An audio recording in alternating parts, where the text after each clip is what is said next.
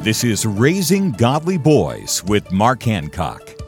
Want to help your son manage his big emotions? It starts with you. Researchers have found that because of something in our brains called mirror neurons, the emotions we display cause our children to feel those emotions too.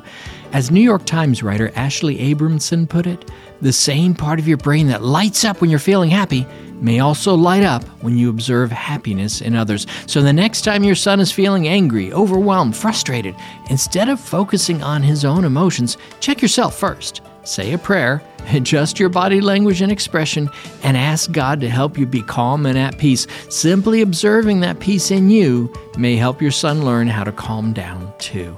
For more ideas on raising boys to be godly men, visit Trail Life USA or raisinggodlyboys.com. Download free resources to help you at raisinggodlyboys.com.